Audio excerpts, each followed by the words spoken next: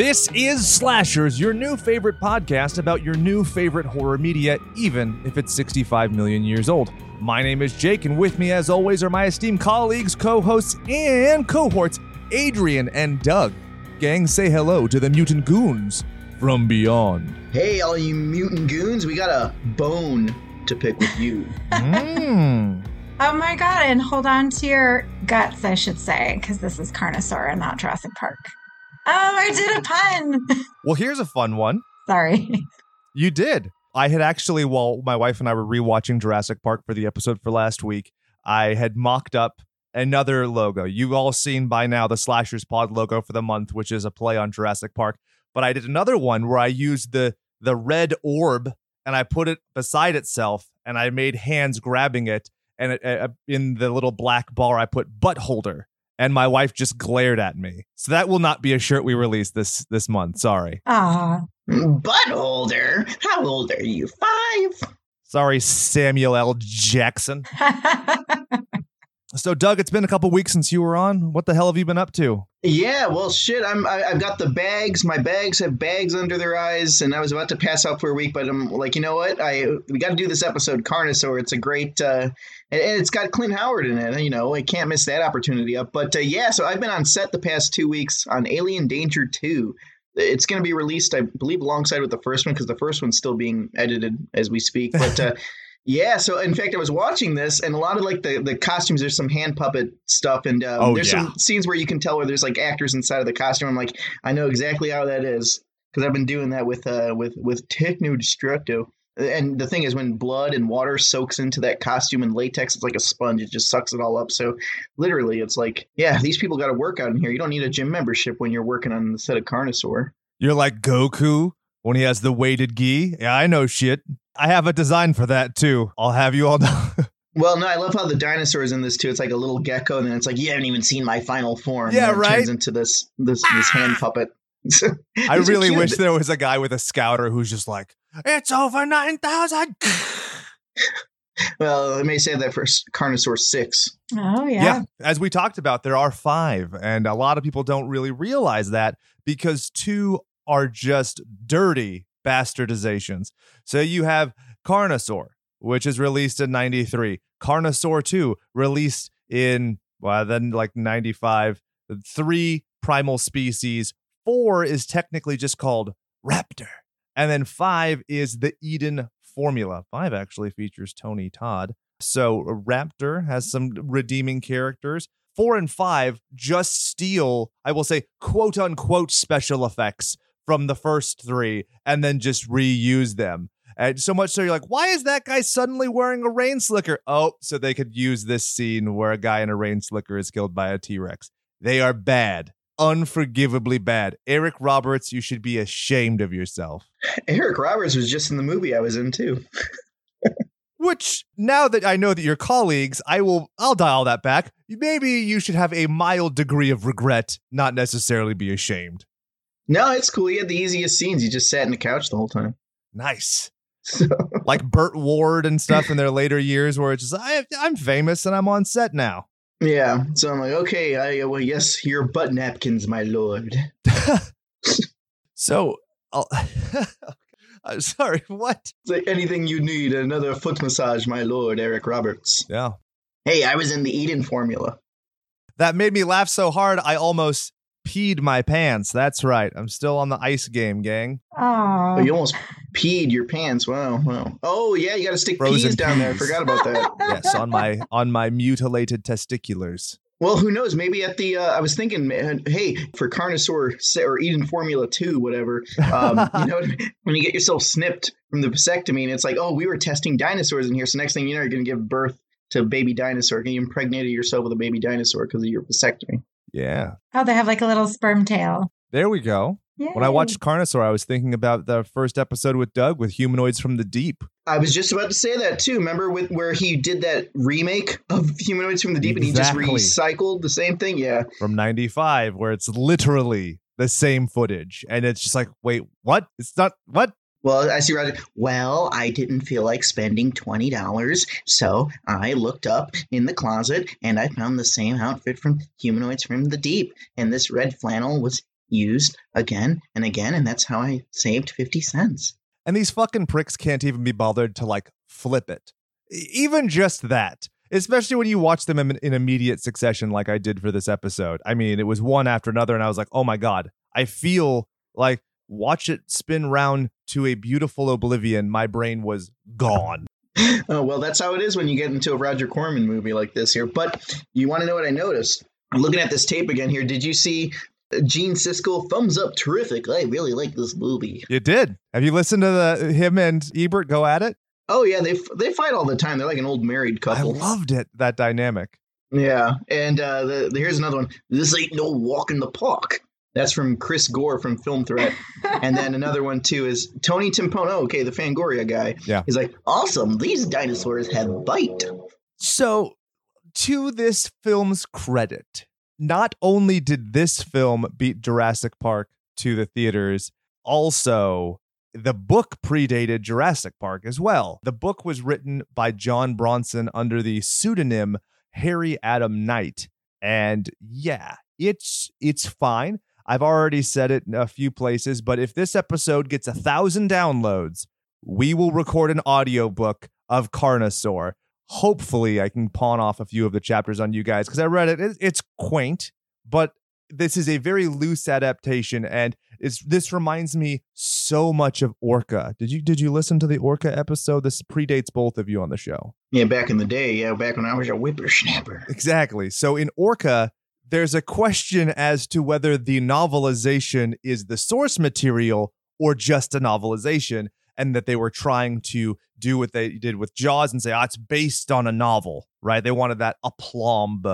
And so in this, Corman had bought the rights like 2 years before and didn't do anything. It was actually his wife who met up with the director, and they, the old cliche of writing the contract on a napkin, and then doesn't do anything until he hears about the murmurings of Jurassic Park and goes, I can do this faster and I will take it. And if you look at some of the promotion, it'll even say in the style of Jurassic Park or in the theme of Jurassic Park. And it's literally just a direct thievery. Well, and then the lead actress in this film, too, her daughter's in Jurassic Park. Did you pick that up? I did not. Yeah. That's fun. Yeah. So, I mean, hey, that's all something, but Corman beat it to it. So, you know what I mean? But this one, you get cute geckos. They remind me of like the Geico gecko ripping people's guts out. So these dinosaurs were a lot cuter. Reminds me of Yoshi from Super Mario Bros. But yeah, that same kind of thing. Yeah, they were really And this cute. one's got what would help this movie out, too, would be the Looney Tunes trauma effects. Like when the Raptor's he's running into the car, like the Roadrunner, just smashes right in. Yes. And then the hippie commune, too. It's like, peace, my green brother. Oh, my God. Yes, that'd be awesome. But we're jumping ahead. Now, Aid, had you seen this film before? Or I guess any of the films? Did you guys just watch the Carnosaur or all of the Carnosauridae? No, I watched 3 of them because you said we were only going to talk about 3 of them. And after the third one, I'm like, I'm never going to fucking watch the other 2. So sorry. Well, you've already technically watched the other 2 because it's just recycled footage of the first 3. Okay. Well, then I feel better about that. Well, see, I love this. It's like, yeah, I watched all 3 of them. Well, they weren't that long. So I'm like, all right, I'll just put them on and just do chores around the house. And oh my God, which was the third one? It was so hard to get through. Like it just went on forever. I didn't even know what was happening. And I don't know. Anyway, I'm jumping ahead. I think that's 83 minutes, 85 minutes. And then I think in the Raptor and Eden formula, I think they get as low as like 77 minutes. And then you have credits. I mean, it's just, we can't even start talking about Carnosaur until we talk about this. Why the fuck do the credits go the wrong way? Oh, yeah. I thought that was just a YouTube thing. That was so unsettling to me. I wanted to write a sternly worded letter to Roger Corman, who's still alive. So wait, does it do that on the videotape or just, I figure like, don't they like sometimes people like will change like a audio or little tweaks on stuff when they upload it to YouTube. So that's what I thought. I checked the YouTube version and the archive.org version, and they're the exact same with it rolling downwards instead of upwards. It was very weird. Oh, okay. Well, I could tell you right now, if you were to interview Corman, he'd probably say, well, we accidentally pressed fast forward, and I didn't want to spend any more money, so I just left it that way, and it went the opposite way. That's exactly correct. And then the other thing too, it ends on Alfred E. Newman getting burned. What was that about? So odd. It's like, fuck you, Mad Magazine. So the first one is kind of art, right? When you deal with the plague and everything, it's kind of, it reminds me of like, what is the George A. Romero Freaks? Not Freaks. The one with the zombie people that aren't zombies that has the pitchfork. The Crazies? Oh, the Crazies. Crazies. There we go. Sorry, I wanted to say the amusement park because I was looking at the stuff for the new Shudder release. I'm like, what the fuck? It's clearly not that. But it like, oh, global pandemic. This is the end of it's the end of the world. And then the kind of like sardonic ending. I was like, wow, that's got a somberness I'm not really prepared for. Like, we've taken all humor from the world as we prepare to shuffle forth this mortal coil. Weird. Yeah. I'm kind of sad they didn't revisit anything to do with that in the second one, right? Right? What a ripoff. What the fuck was the point of that ending? Like, you didn't even go back to it. Anyway, sorry. Well, I mean, that had a pretty George Romero Night of the Living Dead ending, too. With are we allowed to say spoilers on here? Yeah, fuck it. If you guys can watch the movie is almost a bajillion years old. It's 30 years old almost at this point. Come on. Yeah, the main character gets shot up like pretty much like Night of the Living Dead does. But yeah, it's weird. This movie, I actually liked it more than the Crazies, like the original George Romero one. Yeah. Because have you watched the original George Romero one? And a bunch of old white guys that look like Mitch McConnell all sitting down like, that's all they do. It's very heavy-handed in what it's trying to do. It's kind of like, was it Shin Godzilla, where it's like, we're all talking about how to handle this threat. And I get like the snide commentary on bureaucracy and whatever, but it's just not fun. This movie is fun. Like, it's stupid and fun and a hand puppet. Do you love that you can see the shape of the hand in the puppet as it's moving? Oh, I love it. This is like a throwback to, like I said, the Alien Danger one I was working on now. It's just it's cheap. Here's the thing. I don't know if Roger Corman meant it. He's like, well, let's just see if the hand puppet can pop up in there. Well, I guess that'll work. Like, you know what I mean? It's not like a Tommy Wiseau thing where it's like you think it's good. You know what I mean? Yeah. It is what it is. It's a fun popcorn movie. And you got Clint Howard and a lot of gratuitous shots of close-ups of Clint Howard eating green beans and mashed potatoes. So go figure. Yeah, and he's in this movie for a shit and a fart. I mean, he's really not in it for very long. You kind of wish that he was in like just a little bit more, but I get it. He very much has his, like, I wish that he had his Ticks moment in this, where he's got like a pulsing just use him a little bit more effectively, but also they probably paid him very minimally and perhaps entirely in beans. So that's why he's in it so briefly. Yeah. Well, when did Ice Cream Man come out? Because I think like that's his magnum opus. Like anytime I see him in a movie, I want him to do is, Wes, that's not my butter Rickle. I think it's actually the same year, I want to say. It is 95. Sorry. 95. Okay. Yeah. So he's up and coming. He hasn't got his Ice Cream Man fame yet. Yeah. But first, the Chanya. That's for 4 Star Trek people out of the 1,000 who are going to download this episode. That's right. You better get 1,000. You better get 1,000, you carrot waxers out there. We're not here fanning our nutsack. So, download. We got to get more views. Download it the same person and then just share it. Put it on thumb drives and just put them in bottles and throw them in the ocean. Kill all sea life with bottles that contain MP3s of this episode. Yes, this will be the first bootlegged podcast in production, so go figure. I love that. Press it on vinyl. They used to steal vinyls. They would use wax and pour it onto the vinyl record, and they'd pull it off, and then they would make that a mold. So piracy long precedes Napster and everything. See, the more you know. Yeah, anything but talking about this movie because I have lost my mind. The film was written and directed by Adam Simon, probably best known for Brain Dead from 1990. Did a bunch of TV shit, some acting shit. The film is hugely famous for being co-produced by Roger Corman and Mike Elliott, who would do one of the sequels, and Corman, and then blah, blah, blah, blah, blah, blah, blah. My biggest gripe with the film, the music. What do you think? I didn't really think much of the music. I mean, honestly, I didn't even remember. I didn't even have any notes written on the music. It feels so cheap. It pulls the whole movie down like a full letter grade to me because it just sounds like weird, crappy filler music from like a 1990 like Babylon 5 ripoff show. And it's terrible. Nigel Holton, please walk away in shame. Oh my God. Well, it was a difference of $5 or $2.50, so we decided to go with the composer that worked for $2.50. Well, funny you mention the cost of music. Later on in this very franchise, you have music by one James Butt-fucking Horner. But it was not an original score for this film. Instead, they bought music that already existed and slapped it on. Can't blame them. You want to know what I mean? Like, this is before IMDb, before people can look up, what music was in a movie, what movie was used. Because, when this came out to tape, no one had internet. So they're all just like, oh, yeah, I've heard that sounds like, Night on Bald Mountain or something like that. Just the same old stuff. It's, yeah, as long as people rent the tape, you're making money. Roger Corman don't give a fuck. Not at all. Yeah, and when it comes to the film franchise, I feel like people back in the day were much more liberal when it came to watching things or playing things out of sequence, right? I was always a completionist. Like, I never played Double Dragon 3 until I'd finished 2. I never saw Jurassic Park 2 until I'd seen 1. And so back in the day, I feel like whatever you caught on TV, whatever was at the rental store, people were much more willing to just interchangeably kind of parse them out. And so the repetitiousness, the direct thievery from clips of the movie and stuff, probably a lot of people were grateful for because it catches you up to stuff you might not have even gotten a chance to see. But now the internet.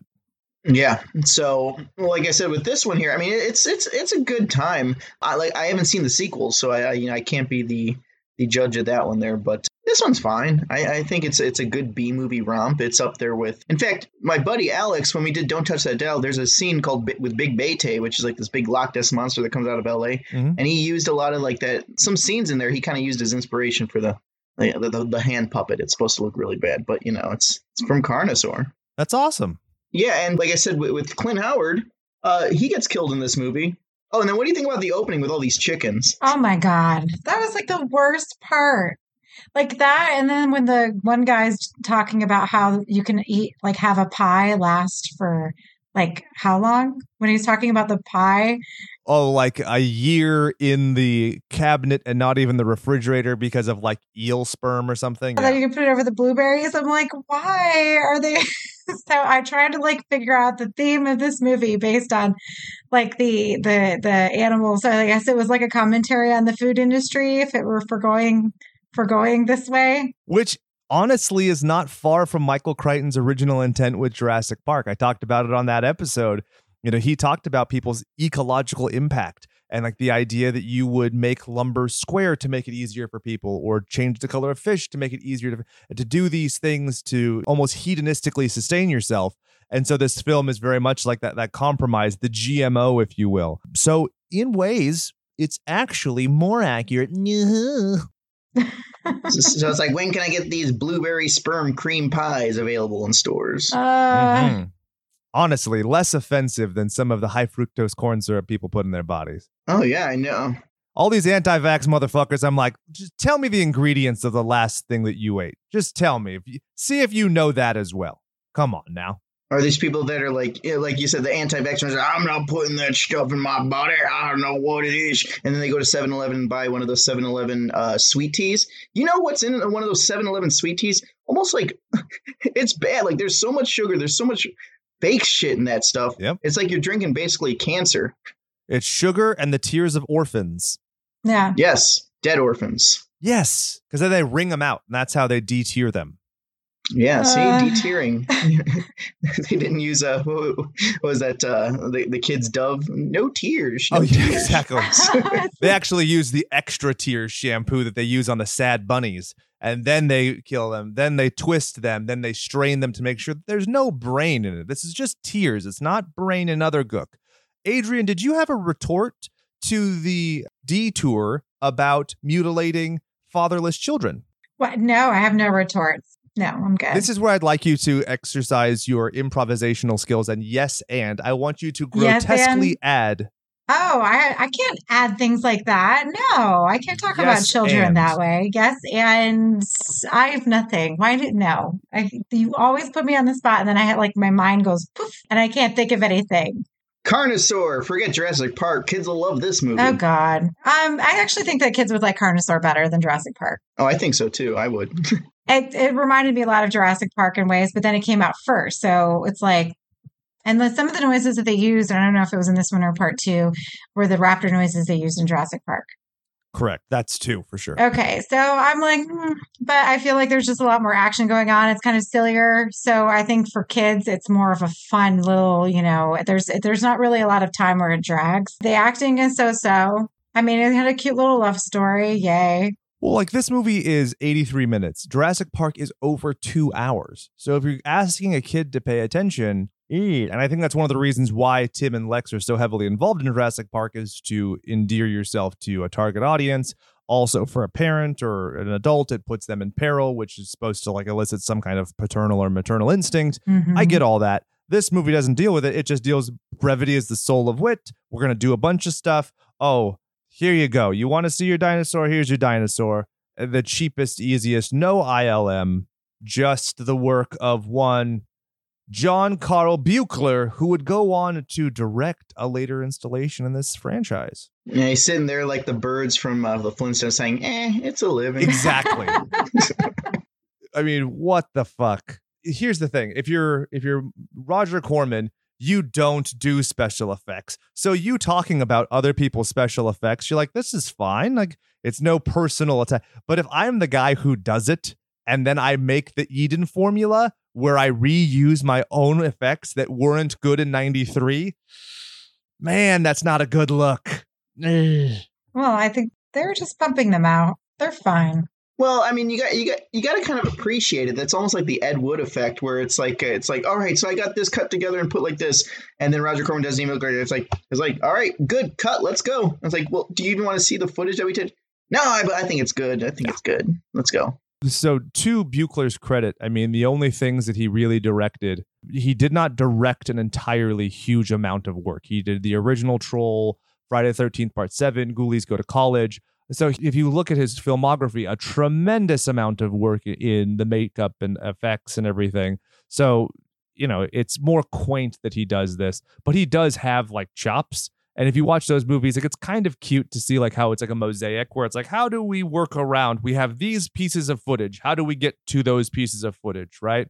So he creates a story around it, which, I don't know, it's hackneyed, but it's kind of fun.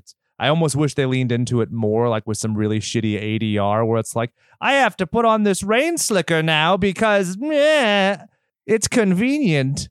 Well, just think about the movies he's directed. You know what I mean? Like Friday the 13th Part 7, no one really remembers the plot or anything. That they remember how Jason looked. Yeah. And he designed that outfit. Yeah. And then in Troll, you know what I mean? Like you get Troll singing. You get the kid from Neverending Story in there. You know what I mean? But you remember the monsters. It's like, I don't remember what the fucking plot was. Mm-hmm. And then Ghoulies Go to College. You just remember it's basically Ghoulies meets Animal House. Exactly. But can you tell me the plot? No, I just remember. You remember his stuff, but you don't remember the story or anything. Exactly. And like the story of this, that's one of the like Aid mentioned, the remainder of the series. So 2 and 3, no mention at all. And then 4 and 5, I mean, 4 is kind of a retread where it's like, oh, this is like what happened behind the scenes, or like the other characters were doing at the same time. And then the last one just doesn't deal with anything.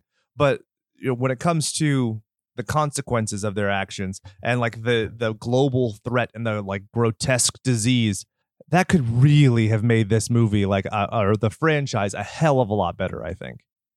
Well, you do get that Predator like opening sequence with the chickens. I'm like, is this like a PETA movie or is this a Predator? So. Dino Vision.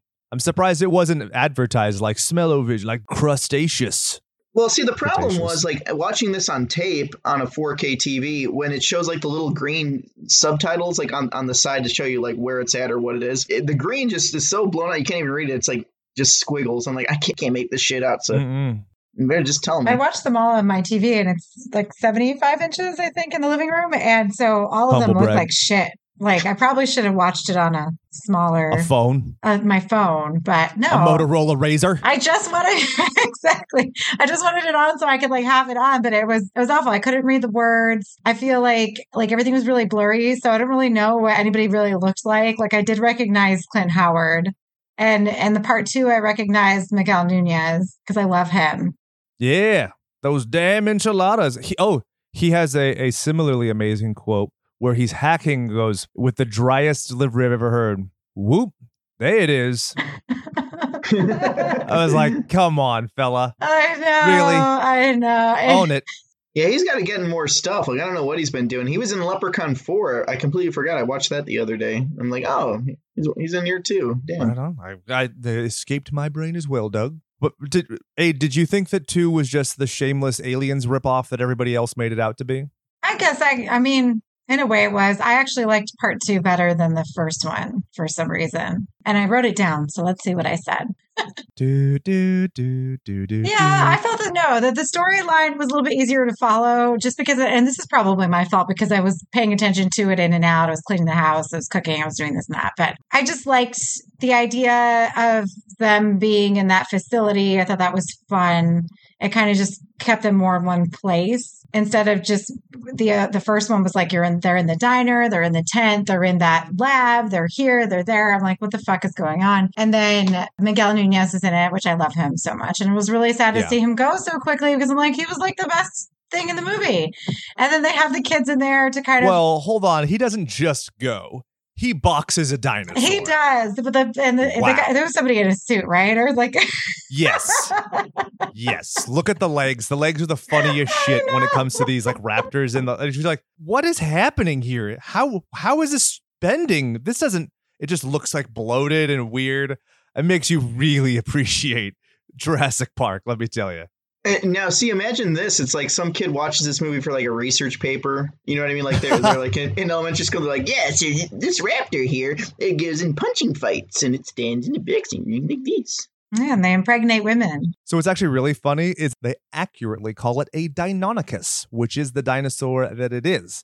Velociraptor was smaller, had a lot of feathers, about the size of a coyote. Luckily, during filming of Jurassic Park, they found the Utah raptor, which was fucking huge, but also covered in feathers. Deinonychus, a little bit different, very similar. And so I was like, holy shit, is this movie more accurate than Jurassic Park? Maybe it is, but they didn't have the big ass dinosaur. It's like the Badonkadonk-saur. Yeah, I'm going to make that Badonkadonk-saur. You know what I'm saying? All right, yeah. We'll name it after the next hurricane. Yep. And then it's going to have a giant shit. Anyway, I have so many grotesque things I could say. But there was also some other dumb shit where that movie stole from James Cameron as well. The kid who hacks using like his little like card thing. And I'm like, God damn it, John Connor. Why don't you take the kid from Salute Your Shorts and go to the Glendale Galleria? Oh, yeah, there's that. And then the one kid is this part. Yeah, part 2 is he's like the computer whiz, just like in Jurassic Park. He goes from completely catatonic to expertly hacking government security intel. Like, get out of my way. I can do this. Tucka. And I just love that all the adults just let him do it because they don't know what the fuck they're doing. And I'm like, how are all these people like so like stupid? Like, how do they not know anything or how to use the system or how to do anything? But the kid knows it. He knows it because he knows technology. And I feel like that sort of like plays into how, things are today because, I mean, how many of your parents like know how to do shit? Oh my God. Well, see, I didn't watch Carnosaur 2, but when he's hacking the computer, he's doing the typical, like just slamming his hands on the keyboard and. Yep. Of course. Yeah. And he's like, sitting back, looking. It's like, we gotta enter the data mainframe.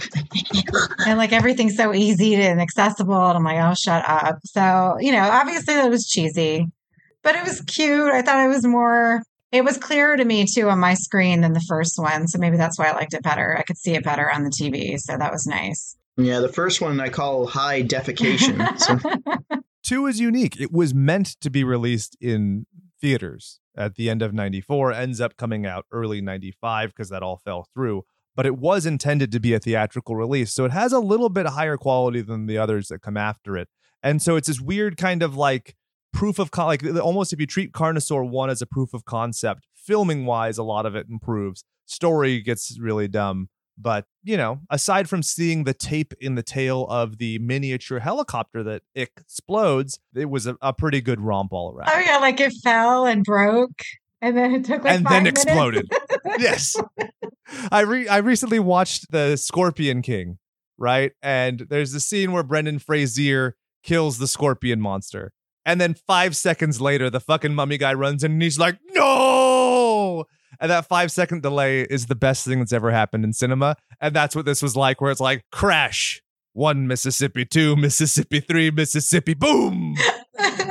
Makes you really miss Attack of the Killer Tomatoes, where people nearly died in their helicopter crash. Oh. That really happened. But all around, I think that it's good. If you take the story of 1 and the delivery of 2, I think that's a very competent film. Because this movie, in and of itself, if you take some of the beats, it really isn't that alien-y. You know, they find the kid who's kind of catatonic. They have the locker room scene and stuff. You take those things out, it's just your standard fare, right? We're spec ops people, blah, blah, blah. They tried to add some personality, whatever.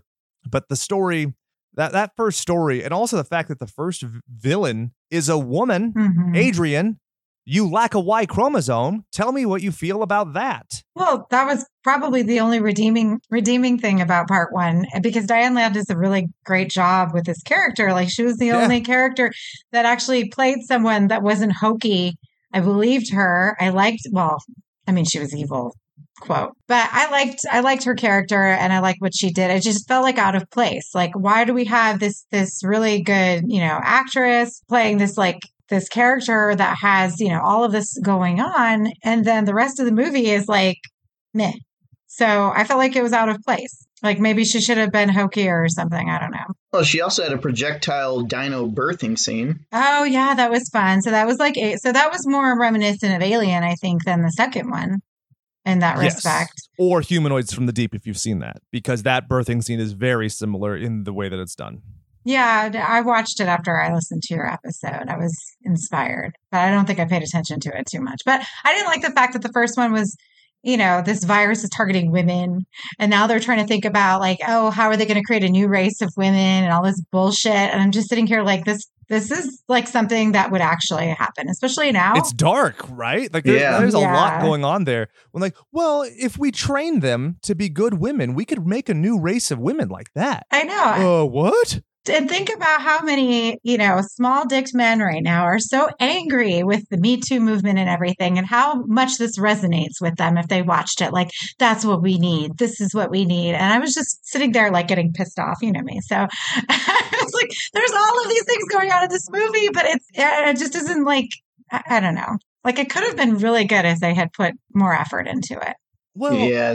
I don't mind her in contrast. She suffers really because of the Ryan Reynolds template type character when it comes to Doc Smith, who's played by Raphael Sbarge. It just tonally doesn't work, where he's like, I'm I'm holding a gun at you. And that whole scene is terrible because they're trying to make him likable as he's holding a woman at gunpoint, because you don't ever actually see her do things that are evil. You see the effect of her work. So if she had done something where she shot a puppy in the beginning or something like that, we can establish that she's evil. All that we're dealing with is kind of, the aftermath of some evil stuff. Yeah. So in terms of like visual representations of what they've done, you have a man holding a woman up at gunpoint. So she's kind of sympathetic. And then she shits out a dinosaur. Yeah, and he's always drunk too. So like, how is he going to be the hero when he's always wasted? Like, the entire movie, he's got his little flask, which I don't mind. I like to have a drink every now and again, as we know. But how are you like saving the fucking day with your flask? My favorite texts in the world are Adrian hungover as fuck on Sundays going like, I hate editing and the world sucks. I'm never talking again because I don't want to do this. These mimosas are making me thirsty. The hair of the dog that bit ya. But I'm not trying to save the day or like hold anybody at gunpoint. So like, I don't know. I just thought that was so stupid. And then like, where did it come from that he liked the girl? Like, that came out of I don't know. Oh, Thrush. Can we talk about Thrush? Yeah, let's talk about Thrush. How do you go from Anne to Thrush? Come on now. Was that her last name, or that was just her nickname? It's her nickname. It's a type of bird. Well, I mean, that was kind of the big thing in the 90s. I don't know if it was Captain Planet. I think it was Captain Planet. There was a girl that's like, Trish, what happened to you? My name's not Trish. My name's Trash. You know what I mean? When she turns bad. So I'm like, okay. Like Linnea Quigley with her vagina plate from Return of the Living Dead. Yeah, see, that was the original Trash. But this girl in Captain Planet, she's like, I like to litter. My name isn't Trish anymore. Oh, my God. It's Trash. I used to like glitter, but now I like litter. Hey, we're getting Mega Millions writing for Captain Planet 2 when that comes out. I know. Oh, with Don Cheadle. We need that back. But yeah, I digress. But I do have to give props to the first birthing scene, because when I first watched it, I was walking in and out. I'm like, oh shit! Like I'm like, is this just bad gas or did dinosaur just shoot out of the pussy? Oh my God.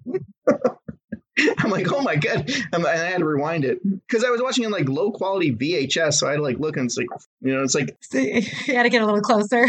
But also, just to clarify, these are germs that get ladies pregnant with dinosaurs. That's what happens, right? I didn't miss anything. I assume that that's what they were getting at. Yes. So I'm going to say this. COVID has been bad. It's killed over 500,000 people, but at least it didn't impregnate anybody against their will. Well, there is the Delta strain. Okay, but there have been a lot of COVID babies that came out of this. So technically, a lot of people. Mine was one. See, a lot of people got knocked up because there was nothing else to do. So technically, it was the cause. Yeah, that actually is a fair analysis. Mm-hmm. And my son does make pterodactyl noises when he's upset. What the fuck?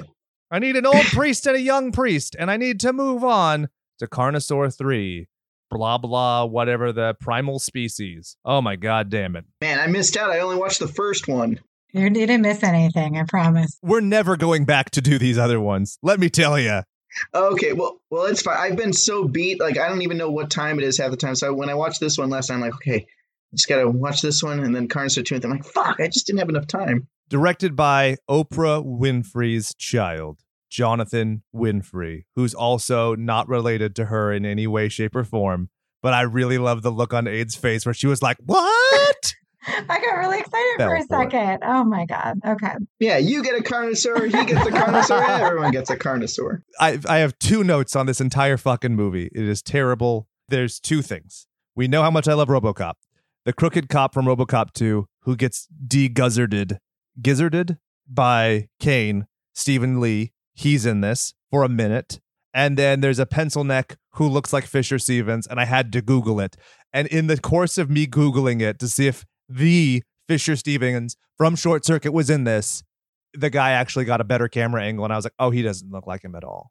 But that's what happens when you rip the VHS and put it on the internet. Well, what's his name from Mad TV was in the end of part 2 and the beginning of this Michael one. James McDonald, I'll have you know. Yeah, okay. Stuart, look what I can do. Well, he was in a lot of like these 90s direct-to-video horror movies. I was scrolling through my notes, okay? I just knew I recognized Control him. F, motherfucker. It's faster. Yeah, speaking of him, he's in Leprechaun 2. So you remember he's the barista who gets his face melted off? Yes. Yeah. I love that. Yeah, whenever he pops up and stuff, I'm always like, I like him. Like, I just want to root for him, even more so than Will Sasso because he didn't bastardize the Three Stooges. Although that did result in him getting chokeslammed by Kane. I thought he did good as Curly. I liked him. I never finished the movie. Every clip I watched, I was like, this is just tonally bad. Yeah, and the thing is, they ruined it too. At the end with furries, are like, these are all fake props. Kids, don't hit yourself with hammers. Like, no one's gonna. We grew up watching Three Stooges. Were we whacking each other with hammers and chainsaws and stuff? Were you whacking each other? Oh, did I freeze? You did. No, I'm like. Okay. It ended with you going whack, and so I was like, "Are we waxing our carrots with hammers? Is that what you're going to say, Doug?" And then it would turn out I'm you were retiring waxing the carrot. The carrot budget has gone up. I just made a shirt for that. You can't retire it now. Okay, I won't retire it. My shirt came in. I'll have to show you guys before we leave today. Oh, sweet. Well, no, I was just saying that it's like at the end of the Three Stooges movie, the Farrelly brothers come out and they're like, all right, this is a fake hammer. This is a fake wrench, fake chainsaw. Kids, don't hit each other with this. I'm like, I was growing up watching Three Stooges. I wasn't whacking my brother with a wrench or a chainsaw or a sledgehammer. I wonder if that was for the MPAA, like to get a decent rating. You have to remember now, though, as the generations go on, there are kids eating Tide Pods and whatnot. So I think that they would. That's a fair rebuttal. I mean, now, I don't know when that movie was made. Never saw it. So it was officially 1,000 years ago. Raptor is the next in the franchise. It's terrible. It was 95 minutes. Directed, written, Jim Wynorski. This is the one that has music by James Horner. And I have a few notes. Grant Kramer from Killer Clowns from Outer Space is in it. Boom. Shamelessly reuses footage. Boom. Terrible lighting where it's an indoor shot that clearly has sunlight, but it's supposed to be night. Boom. Boobs. Boom. Daughter becomes catatonic because of a dinosaur attack. And the mom plays her audio of the dinosaur screeching, which brings her out of her catatonic state, which I'm like, what? That doesn't make sense. You're going to traumatize her again? Is it like a negative times a negative is a positive? That's stupid. And the best bit of dialogue in the film. Are you ready for this? Mm-hmm. Okay, I'm going to get into character. Animal, vegetable, mineral. What? Are those things you've had up your ass? The guy's trying to find out what the threat is. And if he has had them in his ass, God bless him. Braver than I. Well, so he can add being a mule to his resume. Yes. Finally, we finished with the Eden formula, which was released in Australia, mate, as Tyrannosaurus Rex, but spelled like a car wreck. Yeah. Like in Mad Max, when the guy had a wreck and almost fucking died, isn't it? Si, senor. Great accent. Thanks, buddy. I watch a lot of Bluey. So I watched the Eden formula, and it's just fucking terrible. It's so shitty, and there's a cute thing where they're using like a Bluetooth speaker and some dynamite to try and kill a dinosaur, but it's just so fucking bad. The best one in the series by a country mile is gotta be Carnosaur 1. It is very fun. It's very breezy to watch. You know, people oftentimes criticize Jurassic Park because I think you have 15 minutes of dinosaur, or it's even 14 minutes of dinosaur footage in a 2-hour film. And then I think 2 minutes of that are like CGI. This doesn't have a much better ratio of filler movie to dinosaur, but at least the whole thing is over and done with. You could watch this like twice almost by the time you finish Jurassic Park once. Yeah, and it's campy too. Like the hippies, they all chain themselves to the construction equipment. That's such a great scene when they're just like, it's a buffet. Yeah, he's like, peace, my green brother. Yeah, and why did the girl have her arms up? Like, what? Oh, because they were protesting the construction site. Oh, but she kind of like, whatever. I'm glad it chewed her It leg was her off. kink, man. Yeah. It's 2 birds, 1 stone. You get to protest and ejaculate. Well, that's what I was thinking, but I didn't want to say it. Yeah, have you never been to Bar Sinister in Hollywood? You know how it is. No, I haven't been to Hollywood. Don't remind me. I'm not cool like you guys. Oh, well, you'll see plenty of people. It still smells like piss. People have been indoors for a year. Why does it still smell like piss? You know, it's so funny. Anytime I watch anything that's set in Los Angeles, like I'm just sitting there and I hear Jake's voice in my head. It smells like pee. No, I say piss every time because pee is nicer. Piss has a sourness to it where piss is like you could scrape it up and get like a paste from the sidewalk. Okay. That's what LA is. Well- Yeah, well, to add now after like to the 2021 refurbishing, now it smells like shit. Oh, that's a good point. It's a good point. Yeah.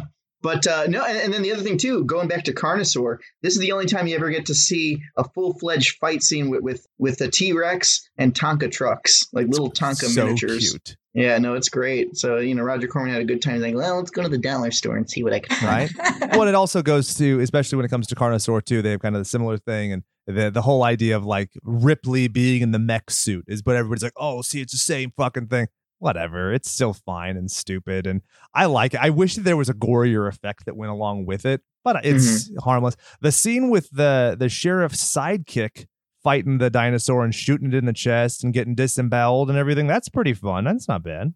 No, it's good. Yeah, this has some good puppet munching scenes, like the close-ups. You can see like it's just the person's hand inside the thing, just kind of chewing on the guts. Yeah, and like when they're pulling off like limbs and stuff, you see all the juicy, fun stuff with that. So that was fun. Like I liked that. Yeah, and if this was real life, they could make it like rewrite the history books. Like dinosaurs were extinct, then they came back for a little bit, and then they were destroyed by Caterpillar construction cars. And they're extinct again. That would be such a great global pandemic event, or a mass extinction event, rather. Mm. Hey, do you remember when the lady gets killed in 2 when she gets her arm ripped off and her tummy eaten a bunch? Yeah, that was fun. They specifically redress another character to have that outfit in Raptor, and then they just shamelessly use it, even though her face doesn't match. This lady's much taller than that lady. It is so shameful and hilarious, but I wonder if people would ever have noticed it if they hadn't watched them in immediate succession like I did. Now, question for you. Those two, like the Eden formula, was that put out by Roger Corman, or was that the Asylum that did that? Because I know the Asylum is notorious for doing stuff like that. So it is at least co-produced by Corman. Let me double check. So yeah, because I saw his name on like all the credits, but then I saw that when I was Raptor looking stuff up, like he wasn't really on anything with part 2. So I don't know. If you give me $10, Yeah, so that went to his production partner from the first one. Then he came back for 3. Yeah. He also did the Raptor, and then I'm looking at Eden Formula now. I'm looking at my notes, but to save time, I did a Control F, which means I know near immediately that he did not produce it. It was Peter Davey and Debbie Chen. So shame on you. Well, I don't want anyone hearing my key clicks on my microphone. So there. Maybe you should work on your typing technique. I don't think I need to work on that. Also, not to shame anybody, cosmetic surgery, if that's your thing, fine. But it's very, very weird in the Raptor when Eric Roberts' daughter is like this innocent, like, "I'm daddy, I don't understand things. Like, words are hard." And then she immediately is getting raw dogged with her fake tits out. You're like, oh, what? But hey, he's still daddy's little girl because he like smooches her a bunch. That was the Jim Wynorski one, wasn't it? Yeah. Yeah, I was going to say, Jim Wynorski, you're going to get everything. Bad lighting, big boobs, and beast. Yes. Somehow. The love interest of Eric Roberts is very breasted, and she ends up in her underwear. But there's more plasticine, that one young lady's chest, than the entire T-Rex mold, which is amazing. Silicone isn't cheap. In fact, the T-Rex sprung a leak, so at one point they just had to out of her. Oh my God. Hanaka. Like, mind if we borrow some of this shit for a good cause? Hey, you seem a little distressed. Do you not have a yes and to build off of titty cock? No, so sometimes I get mad when I'm watching like girls with fake boobs and like one nipple's going this way and one's going this way. Like, you are showing your tits off on screen. Like, couldn't you have found a surgeon to keep your boobs straight? Like, that's what I want to know. Like, where did you fly to Tijuana? What? The implants themselves. Why is it basically a whoopee cushion in shape? I'm not a plastic. I don't know. But couldn't we work on a more dome shape so that you don't get the trench in between with the rib cage on these more skeletal You're women? not supposed to have that. That's bad surgery. It's haunting. Don't you watch Dr. Dubrow? You don't watch Botched? Dr. Dude Bro? Dr. Dubrow. They're in California. Botched. He does the boobs. The only doctor who I follow from California is Pimple Popper. Oh, I love her too. I literally will get lost watching that for hours. But anyways, no, like, you're not supposed to have like that separation. Like, that's a bad boob job. Yeah. It's supposed to be like natural boobs, and I'm not showing anybody Fleshy. mine, but they're supposed to be a certain way. And then there's some surgeons who like the skin will come out and then they have a uniboob and they show that on Botched, and it's so cool because he's got to like take everything out and like figure out how to sew it back. Wait, it like droops into one boob? It's one fucking boob because the skin comes out. Yeah, I know. Isn't that exciting? I do look at botched surgeries on Reddit quite a bit, and I've seen like boob implants in butts and butt implants in boobs and collagen mishaps, but I have not seen the uniboob. Yeah, they have that all the time on Botched. You need to watch it. It's a lot of fun. Yeah, there's this one time too. I don't know. Fake boobs don't do it for me. I remember this one. I won't say names, but this one girl. She's like, "Here, try them out." And I touched them, and it's not. You ever rubbed a balloon? It's like, makes that stretch. And it's like, okay, it's nice and everything, but. Well, see, that's a bad surgeon though, because one of my girlfriends has really good ones. Like, they look real and they feel real, right? So like, that's like a good surgery. So if they feel like balloons, then again, somebody flew to Tijuana because they wanted to save, what did you say, $250? You inadvertently reminded me of The Ladies' Man. They look and feel plastic, but they smell real. That's one of the best movies of all time. I cannot. Anyway. So I feel like now is as good a time as any. I don't know that we're going to top Titty Talk, which should be a new segment on the show. I'm going to cut over to our good friend Tony Campagna, who's the Dino Geek. You can follow him on Instagram at The Dino Geek or at The Dino Geeks Collection. And you can see he has the biggest collection that's recorded. He talks about like recording it with Guinness and it kind of being a problem with its categorization. So that's why he started the second account. So he's doing both at the same time. But seriously, one of the sweetest guys. For those of you who don't know, I recorded some of these interviews like 2 months ago because I'm so excited about dinosaurs and it's been a lifelong passion, one of my oldest obsessions. And since I recorded this, Tony and I have still talked basically every day. We're tagging each other and shit on Instagram. We're sending each other stuff. He literally sent me a care package. I did the same to him. Just a delightful man. Enjoy my interview with the Dino Geek. So this is Slashers, at least the interview portion. I'm still not entirely sure how to introduce. My name is Jake, and with me for the first time is Tony Campagna. Are you happy? I actually did the research to make sure that my Italian pronunciation was true and correct. That is fantastic. What's funny is that you worked that hard on it when it's been in this country long enough. We've slaughtered it, and it's Campagna. We don't even pronounce it properly ourselves. So kudos to you for doing what my whole family hasn't done for many generations. You mentioned that in your book, which, trust me, we'll get into. And I had thought that my instincts were Campagna, but I just had to be sure. So I double checked, and I gave some really low level YouTuber like his 565th view on this video. So I got to help two people, which I'm very, I'm not saying I'm Mother Teresa, but I'm not far from it. I'm Mother Teresa adjacent, if you will. Okay. So you are a teacher, an educator, and a voracious collector of all things paleo. Do you want to talk? Let's start with your book. That's a great launching off point, right? Absolutely. The book, which, by the way, I finally finished after 3 or 4 years of piddling around with it, is available to anybody for free.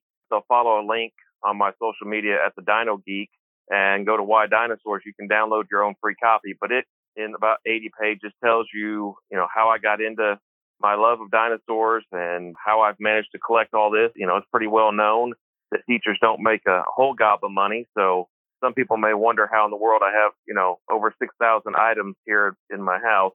And I explain all that, and people find out, you can do as much or as little as you want to with this hobby. And the great thing about it, as I guess evidenced by my collection, is that, dinosaurs are in everything and everywhere. So people can specialize in buying just dinosaur clothing or cups or plates or the toys or the models or the books or the movies.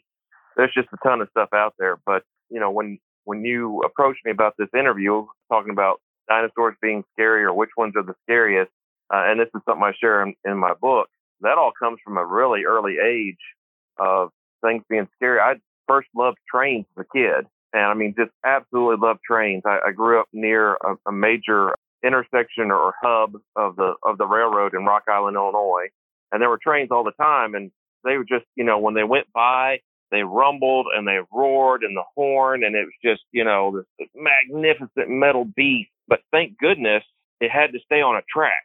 Yeah. You've never seen a horror movie where trains, get up off the track and run you down in the street or, up an elevator or, whatever.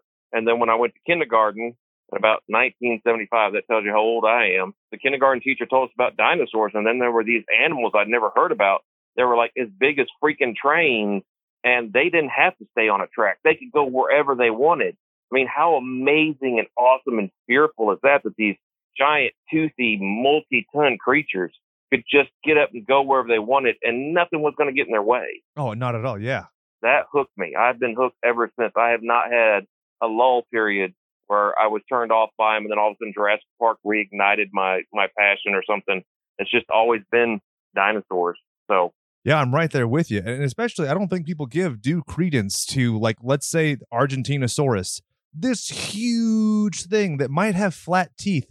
But honestly, if it just takes one misstep, you're squished. It doesn't even have to be malicious, right? Absolutely. And it wouldn't even know that it stepped on you. Yeah. That's the crazy thing. It's just living life and no telling how many different, creatures that eventually got rubbed off the pad of its feet as it just lived every day without even knowing what it had done. Exactly.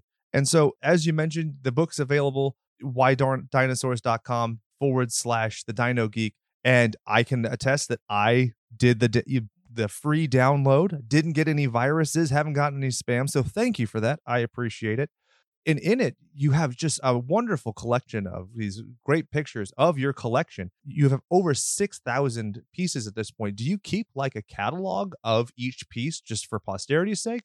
Well, that's a good question. Several years ago, it was suggested to me that I ought to apply to the Guinness Book of World Records with my collection. There are some other collectors out there who I know have very large collections, but I also know that they are not as fortunate as I am. I have a wonderful wife who has allowed me to take over 2 rooms of our house and put all this stuff out on display, which people see in my social media account on Instagram at the Dino Geek. But as I was getting ready to document everything as you have to do for a Guinness Book of World Records record, you have to have a picture inventory. You've got to have everything detailed, so on and so forth.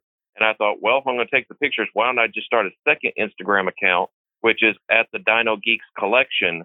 And nearly every piece I have that is on open display, that means if you came to my house, I could point to every one of those things you see out in the open. There are approximately 6,000 pieces. I know there will be before this year is over, for sure. Probably before the month is over, actually, because I'm just that crazy of a collector, I suppose, a dino addict.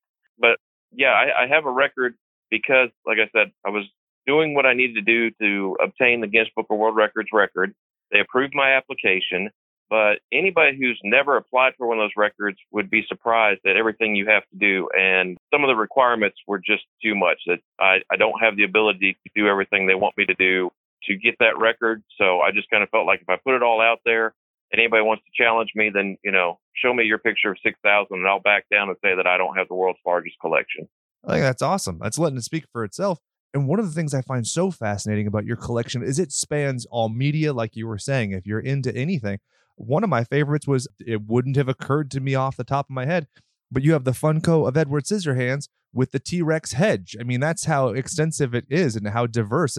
It's not one note at all, which is amazing. Do you purposefully kind of look for some of the stuff that's a little bit, dinosaur adjacent so that you can kind of make sure it's broad and engaging to everyone? Yes, absolutely. Well, and that's me too. I think one of the things that's so interesting, and this is one of the things I think Tony and James Pinto are doing so well in their upcoming documentary, Why Dinosaurs? They ask the question, why are people so fascinated? And I think it has to be because dinosaurs have infiltrated every single source of media and product that somebody could ever use. If I was to do a list A through Z, I'm sure I have something for every letter of the alphabet. I mean, there's dinosaurs on plates, there's zipper pulls, there's eating utensils, there's clothing, there's, backpacks, there's books, there's xylophones. I mean, yes, I have a dinosaur xylophone in my collection. I sure do. That's amazing. Yes, that was kind of hard to get, but I have one. But it's just they're everywhere. I mean, they're inescapable. If you go to Walmart and you walk through, the young kids section or the baby section, I mean, how many clothes have the dinosaurs on them? They're everywhere. If you watch any kind of commercial that shows a family, if there's a young boy in it, and it's still so sexist that they only do this with the boys still in 2020, 2021. Dude, drives me crazy. There's always a dinosaur toy somewhere in the scene, to emphasize this is a boy's boy, this is, Yep. My daughter and we did the Jurassic Quest, and of course they referred to her as a boy, and which, I mean, it's frustrating only insofar as you're saying that a girl couldn't, and you're presuming that this child with long hair and a feminine voice at a dinosaur thing has to just be a boy. It's like, it's barbaric. It is. It's terrible. Matter of fact, in my book, it's one of the things I pointed out, like when you're searching social media sites like Mercari or eBay or Facebook Marketplace or whatever, one of the best ways to search for dinosaur toys is to search for boys' toys. Yeah. And you'll find lots that have dinosaurs in them. Dinosaurs, robots, trains, and cars. And it's still perpetuated, in a day and age when we're, almost to the point of maybe becoming hypersensitive to not offend anybody of any gender or persuasion. We still do this with toys and with these animals, which are not just toys. I mean, we're talking about a field of science and whatnot, and still. But one of the great things about social media, too, maybe this is chasing a rabbit down another track, but more and more there is a women's presence, a female presence, a non-gender, this is for everybody presence, I think, on social media saying, dinosaurs are for everybody, and look at all the people who are doing it. It's not just guys. But I think I got on the soapbox there. So no, I completely agree. And this is something you and I had briefly talked about before. Like, me in the horror spectrum, horror, it can be incredibly exclusionary, even if people are not consciously exclusionary. And that's the thing that I think we try and talk about on Slashers, especially my co-host Adrian. It's not, even if you aren't aware of it, if you're just complicit in it, it's just going to be perpetuating. If you're not actively trying to incorporate people and be inclusive, you're just going to keep having this division with something that you obviously want to share your collection. You want to share this experience. You want to connect with people. And if you aren't taking active steps to connect with young women, there will always be that divide. And I don't think that that's fair. And it's really frustrating to see it, especially, like you said, you're a parent as well. Yes. Yeah. And despite my best efforts, I brought my daughter home 26 years ago to a dinosaur nursery, but it just didn't take. Yeah, but I tried. I tried. Yes. So far, I've lucked out. My daughter's been into all sorts of stuff that I like. She loves dinosaurs. She loves monsters. She loves all this stuff. And I'm just waiting for the day she uses all that and manipulates me into spending thousands of dollars. And I'm like, maybe we should just take this very cheap and inexpensive Barbie instead. Yeah. Or customize that Barbie, maybe. Yeah. Something like that. Yeah. So I got to ask you, now I find that when it comes to dinosaur toys, I either like super, ultra, mega, completely correct, true, and accurate representations, or I like stuff that's completely inane. Like I saw that you had Robert Kirkman's Super Dinosaur. Where do you fall? Are you just an appreciator of all, or do you have a sub niche in your collection that you appreciate more than others? Well, I do the, A to Z, top to bottom, goofiest, weirdest, doesn't make any sense to the, what we, in print or in quotes, scientifically accurate, which if you talk to any real paleontologist will tell you there's probably, half a dozen things wrong with each and every one of those. But oh yeah, I kind of run the gamut. But as far as like a specific fondness in all of this, I don't know how anybody doesn't just escape their childhood bias. Those imperial dinosaurs we had that were one piece. Oh, yes. Nothing moved. The mouth was in a permanently open roar. Even the herbivores had sharp teeth because they were all these monsters, They weren't being cranked out by any particular museum. They weren't cranked out by any particular, naturalist / paleo artist. We didn't call people paleo artists back then. I mean, that's a term that has come about since my childhood. But those just plain wide open mouth that you poured sand down and made them throw it back up, or water, or I did that. Tried to cram army men down in there, and then your dad would have to get the needle nose pliers and pull them out because you got them stuck. Those are my favorites. Those are the ones I grew up with. Those were the ones I got most excited as a kid, because as a kid, you're not in control of buying or obtaining the things that you want. They have to be gifts. So when those are given to you, I have, it's funny. My wife asked if I have a story for every toy in here. And at one point, I'm sure I did. But as I get closer to the half-century mark, I'm not remembering all those stories. But those definitely, toys that I got from my grandparents and from my parents who supported, my addiction. Yeah, those are definitely my favorites. I got to say, I'm right there with you. I used to do I loved having broken G.I. Joes. I talked about it once on the show that I got a Creepy Crawlers set. I got to borrow it for a weekend from my friend. And so I made all these like fake bloody nubs and stuff on them. And I had one that was specifically half. And I had my green and yellow T-Rex, the Imperial one, shoved it in the mouth and had like entrail goop coming out of it. And I'm just obviously a goon, but I love the Imperial ones. The sense of like wonder. And those things are durable as an MF. Am I right? Yes, that's the thing too. They stand the test of time. If you've got the patience and the money, you can always find those things, and they look just about the way they did when they came out. I mean, many a sibling was beat very well with with some of those, and so was the ground pounded. Those were the toys that we buried in the sandbox and found later. They got left in the yard and run over with this, that, or the other, and yeah, they still stand up to it. I love the stuff, especially like the Jurassic World line that Mattel's putting out, these really great detailed figures and stuff. But there's no way you could play with those like we did when we were kids. Oh, not at all. My daughter has a couple of the Camp Cretaceous, so like she has the Parasaurolophus, and you can, make it chomp and it closes its mouth spring loaded. But that thing is as delicate can be. Like, I'm afraid if she drops it on our tile, it's just going to shatter. Yeah. Well, it's funny with you just now saying that, something that's dawned on me.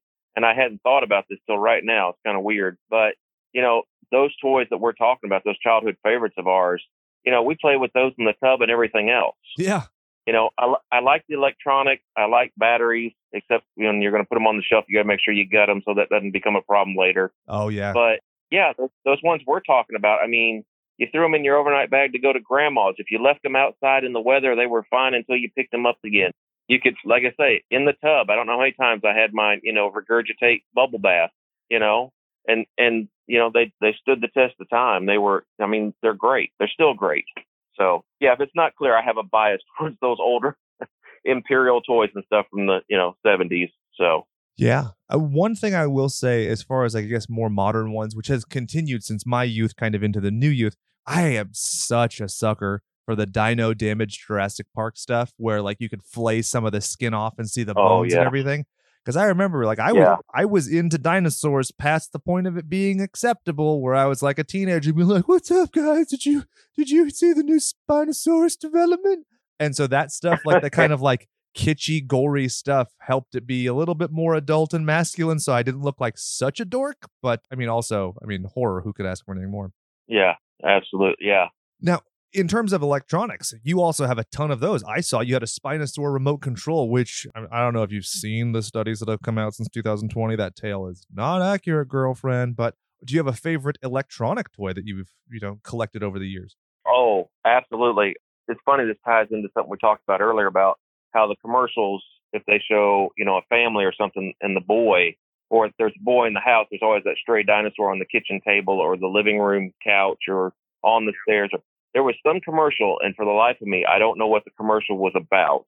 But in the background was one of these large, a small child can ride on it, Coda electronic triceratops. Oh, yeah. The great big green one with the huge head, the eyes that blink, the head tilts, it roars. It had a fabric leaf you could put in its mouth and it would munch. I think it may even be a little flatulent at times, or it burps. I can't remember which. And kids can like ride that one, right? Yes. The legs actually have some springs in them, and if you're under a certain weight, it's okay. There's a small handlebar behind the frill on the back of the spine, or where the spine would be. My wife and I were watching TV. She saw the commercial and she said, "Hey, you don't have one of those, do you?" And there was one in the background. Now, this was years after they had come out. Yeah. This was years after they had come out. So it was kind of odd to see sort of a retro dinosaur in the commercial, sort of. And she said, "You don't have one of those." She said, "Why don't you?" Because she's very aware of what I have and I don't have. And I said, "Well, dear," I said, "when those came out, I think they were about $350. Yeesh. That's why your husband doesn't have one." Seriously, that's a car payment. And she said, "Oh, yeah." She said, "Well, okay, I understand." And then not a week or two later, she was on Facebook Marketplace, and someone about an hour and a half from here was selling one in pristine condition for $40. What? Yes. And she's like, "Do you want it?" And I was like, "Do you not know me? Yeah, right. Let's go." The one time that all of the devices surveilling you at all times is paid off, right? Yes. And so we had to borrow her mother's car because it was an SUV. We needed a big enough space to load this small calf-sized dinosaur into the car. And when we went to pick it up, it was some very well-to-do older couple who had bought it for a very spoiled grandchild who rode it twice and decided he was done with it. Oh, bah humbug on that kid. Well, good for me though. Yeah, it's true.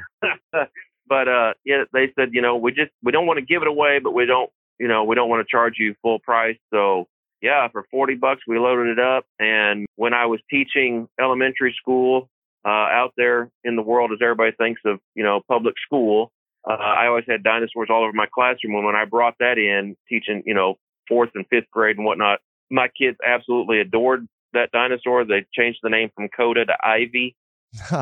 Every so often we'd have to turn her on and let her sing and growl and talk and burp and, and they'd pet it just like it was a real animal. And, they loved it. And then when the batteries finally gave out and I had to recharge or change them, that thing takes about 30 C batteries or something. Oh, geez, Louise. It's an investment to charge that thing back up. And it is all batteries. It's not a rechargeable situation. You probably spent more on batteries than the whole thing itself. Yes. So she sits silently now in a corner that guards all of the plush that I've allowed myself to accumulate. But Coda, the great big riding triceratops by, I think, Hasbro. Yeah, that's probably my favorite, biggest, and most wonderful electronic dinosaur. And we had kind of talked about this. It's in your book that you like to kind of be a paleo expert in terms of getting things secondhand, almost like you're excavating them for a second time. Can you kind of talk about the thrill of the thrift and the hunt? Oh, yeah, that is definitely the best part for me. I have, throughout my life, lived in areas where there really aren't any dinosaur possibilities. I mean, you can't go out and find them. I lived in northern Illinois. There's no Jurassic, Cretaceous, rocks, Triassic in that area for me to ever really go look for dinosaurs. I did have wonderful parents who would take us out west on family vacations. I mean, I got to go to Dinosaur National Monument in the City of Dinosaur and all those different museums and things like that as a kid. We went to the Chicago Field Museum one time as a child, and all of that was great, but there was no place really to fossil hunt like that. And then I moved to Arkansas, which has very, very few Cretaceous spots, and I was not anywhere near any possibility of going to any place like that and trying to look for dinosaurs myself. I went and moved out next to, not far from Salem, Massachusetts as a young adult. No chance there. Came back to Arkansas, where I've been now for over 30 years or about 30 years. And again, I'm in Southeast Arkansas. I'm in farm country in the Delta. There's no Jurassic, Cretaceous rocks here. So if I wanted to be a quote unquote paleontologist and look for dinosaurs, the real thing is just not a possibility. So my digs, my hunts are, yes, for the plastic, the glass, the ceramic, the paper, all the different forms dinosaurs come in now. And I just don't know that it's any less exciting. When you're going through a huge flea market stall after stall and you don't see anything and you don't see anything, and you kind of start to get tired, and then there's some little box sitting on the floor in the corner and you see maybe a part of a Barbie sticking out or a Ninja Turtle or something, and you go, well, yeah, it could be. And you go and you take a look and you start digging through the pile, and eureka, here's this, an Imperial, or here's a first line 1993 Jurassic Park Kenner or something, or better yet, maybe you find that rare 1950s, 1960s metal dinosaur, or something from Sinclair, from the early days. And, there have been times when my wife would go hunting with me where she's kind of had to calm me down a little bit. You just get too excited and you're trying to keep a poker face as you go to the counter, because you hope nobody decides that, oh, maybe we should charge more for that, or, Right. But I mean, that's the thing, because you never know what you're going to find.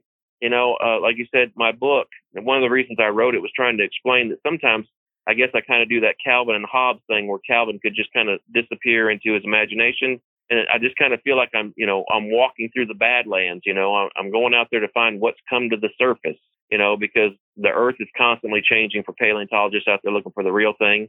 Stuff comes and goes in these flea markets and secondhand stores, and you just never know what's going to happen. To think that you're there at the right time that came up, and now you can put your hands on it and bring it back. It's got to be the closest parallel to doing the real thing that could be out there. And I just love it. And it's kind of cool because your imagination gets to run wild, because that's one of the things that I've always found so fascinating about fossils is like the life behind it, right? Not to get too like mystical or whatever, or kind of like talking about yokai or something, but it's kind of exciting to like pick up something and go, this has been through, like, this has been lived in, like, this has been experienced, this has been thrown at a cat and then celebrated on its best days. I mean, there's so much to imagine and extrapolate with. I mean, it kind of has like a living essence, right? Not to be too hippy dippy. No, absolutely. Matter of fact, I think one thing that might set me apart a little bit in my collecting is that most of my stuff is secondhand, or at least at one time, most of my collection was. The longer I'm on social media, the more wonderful and generous strangers all are just left and right sending me things that tend to be newer and come into my collection. And somehow I got swept up in the whole Jurassic World tsunami of excellent toys there for a while, and I was buying lots of new, but I love the previously loved toy and books. There is something wonderful to imagine when you get that scuffed up, let's just stay with Imperial, you get that scuffed up Imperial Rex, and you think about how you played with yours and how I played with mine, and you think, this was truly loved by some kid. This was fun. This, terrorized, like you said, the cat or the dog or mom or the little sister, or, or it ate G.I. Joe or chewed on Barbies or whatever it did. And there's just, there's a story. And, the older the toy gets, the better. I've got some of these Cellrite giftware, these all metal little dinosaurs that were made in like the 1960s or earlier. And, they're a solid one piece thing. Most of the time you find them not broken, and you're thinking, how many hands, how many households, how many generations maybe did this get passed around? And now, of all places, it's here, So yeah, there's definitely kind of that, for lack of a better word, hippy dippy, mystical kind of, there's sort of like a reverence that comes with it. Yeah, actually, that's really true. It's not sterile. Right. It's not to get too weird about it, but you almost feel like a certain amount of honor to have some of these older pieces that you find, knowing that it just as easily could have never come in front of me as it is here now. And now I get to be the caretaker. Now it gets to be here, and I can enjoy it. And thank goodness with social media. Thank goodness with social media, we can share our collections and our passions now. Yeah. I mean, how many of you guys out there, fellow listeners and collectors, built wonderful collections all these years, but unless you went to conventions or had that one magazine that came out, somebody was making it home, you couldn't connect with other people and share what you got going on. So yeah, it becomes very isolating instead of like conjoining, right? Like you're hiding in your hobby as opposed to sharing it and experiencing it with like-minded people. yes, absolutely. Now, I've kept you a little bit beyond our time, but I got to ask, is there one dinosaur that makes you shiver in your skivvies more than any other? Okay, so to say if I could see a live dinosaur, which one would probably shake me up the most? Exactly. And it's only one. I'm not doing this whole pack hunting nonsense mumbo jumbo. It's one on one. Okay. I really thought about that, and that's almost as hard a question to answer as what's your favorite. But I think the thing that really would haunt my dreams if I thought about it longer than I have to answer this question is the carnivores, something like a T-Rex. Yep. Whether it's ever proven to be a scavenger or a predator, I think that is going to be my biggest, scariest dinosaur like that. And if there's one bigger, if they decide that Spinosaurus is bigger or Carcharodontosaurus or Giganotosaurus or whatever is bigger, fine. But here's the reason why, to me, I think that would be the most frightful, because, down here in Southeast Arkansas, occasionally it makes the news when somebody sees an alligator in our area. Yeah. I have a friend a couple miles from here, a baby alligator ended up in their pond behind the house. They don't know how it got there, but not far from here is the Louisiana border, and nobody has a problem imagining alligators down Louisiana in the bayous and the backwaters and what have you. And you go out on a swamp boat and you look at alligators. You can go out at night and see their eyes, glowing in your headlamp or whatever. You can go fishing and you'll see one sitting over on a bank sunning itself. But nobody freaks out because, if you keep a healthy distance and you don't provoke it, it's going to stay where it is. Exactly. But now imagine you go on that same trip with that same amount of confidence and you see a large alligator come up near the shore where you're standing. You back up a little bit to keep that healthy distance and respect, and it gets up on its hind legs and walks towards you in no hurry. Nope. Because where are you going to go? I imagine T-Rex would be like that. If we traveled in time and were able to suddenly pop out and see a Rex, he catches your scent with that incredible olfactory lobe, with that ability to smell anything and everything. Yeah, and the very intense eyes, exactly. Absolutely. And just to think of it turned on you and started coming, it doesn't have to run at you. Nope. It doesn't have to charge you. It's like the T whatever, the one that was all metal. Pardon me for not knowing right off the top. T-1000. Yeah. I mean, the thing never had to be in a hurry. That was the scariest thing about the Terminator, was no matter where you ran or where you went, it just kept coming. T-Rex, this huge animal with these huge teeth on two legs, is going to get you sooner or later. And I can't imagine how freaking scary it would be seeing that come in on you. Its eyes are locked in on you with that binocular vision. And, it's almost like you have to wonder for a minute, what's the point of running? Yeah, exactly. That would have to be just incredibly, a change your pants moment. Well, I love when people get all cocksure. They're like, yeah, I could take a raptor or whatever. I'm like, dude, you're afraid of coyotes. Now, a raptor is a coyote. If you get to like Utah raptor or Dimetrodon or what have you, especially the stuff that's, the Jurassic Park ones, that's not a raptor. You would die from a real raptor, much less that gigantic, massive thing. And so just like you, I still, every time I go to a zoo or any kind of nature thing, if there's an alligator or a crocodile, I just stare at it. And I don't care if it's not moving. My imagination does all the moving, because it's just amazing to think that we are so feeble and squishy by comparison. Oh, yeah. Yeah. That's like that great Far Side cartoon Larson did, a million years ago, where the two crocs are laying on their backs on the shore along a river where there's a wrecked kayak and some torn up clothes. And they're like, man, that was great. No horns, no hooves, no claws, We're just spam. What chance would we have? Seriously, they barely have to pop the top off the can. Exactly. Yeah. Spam out of the can even. Yeah. So, and it's just amazing because, it could just care less.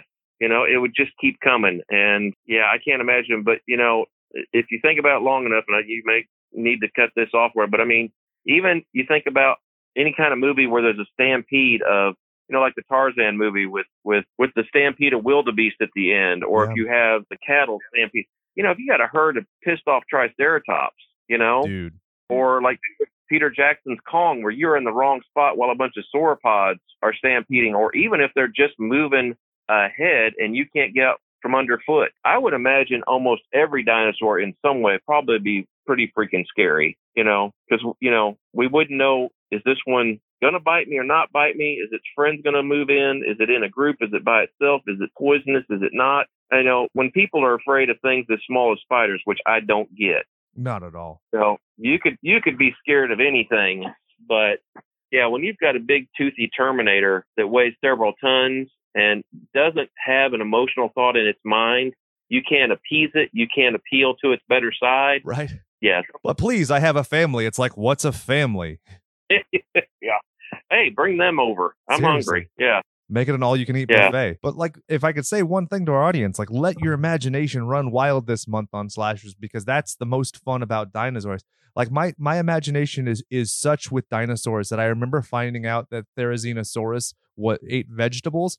I audibly breathed a sigh of relief, and it's been extinct for millions of years. So do that. Be excited. Tony, where can my friends and followers support you and your collection? The best places to go are Instagram. You can follow my account as The Collection Build at The Dino Geek, all one word. Or if you want to see the entire collection as documented thus far, all nearly 6,000 pieces, you can see all of them one by one with information related such as date, manufacturer, and all that.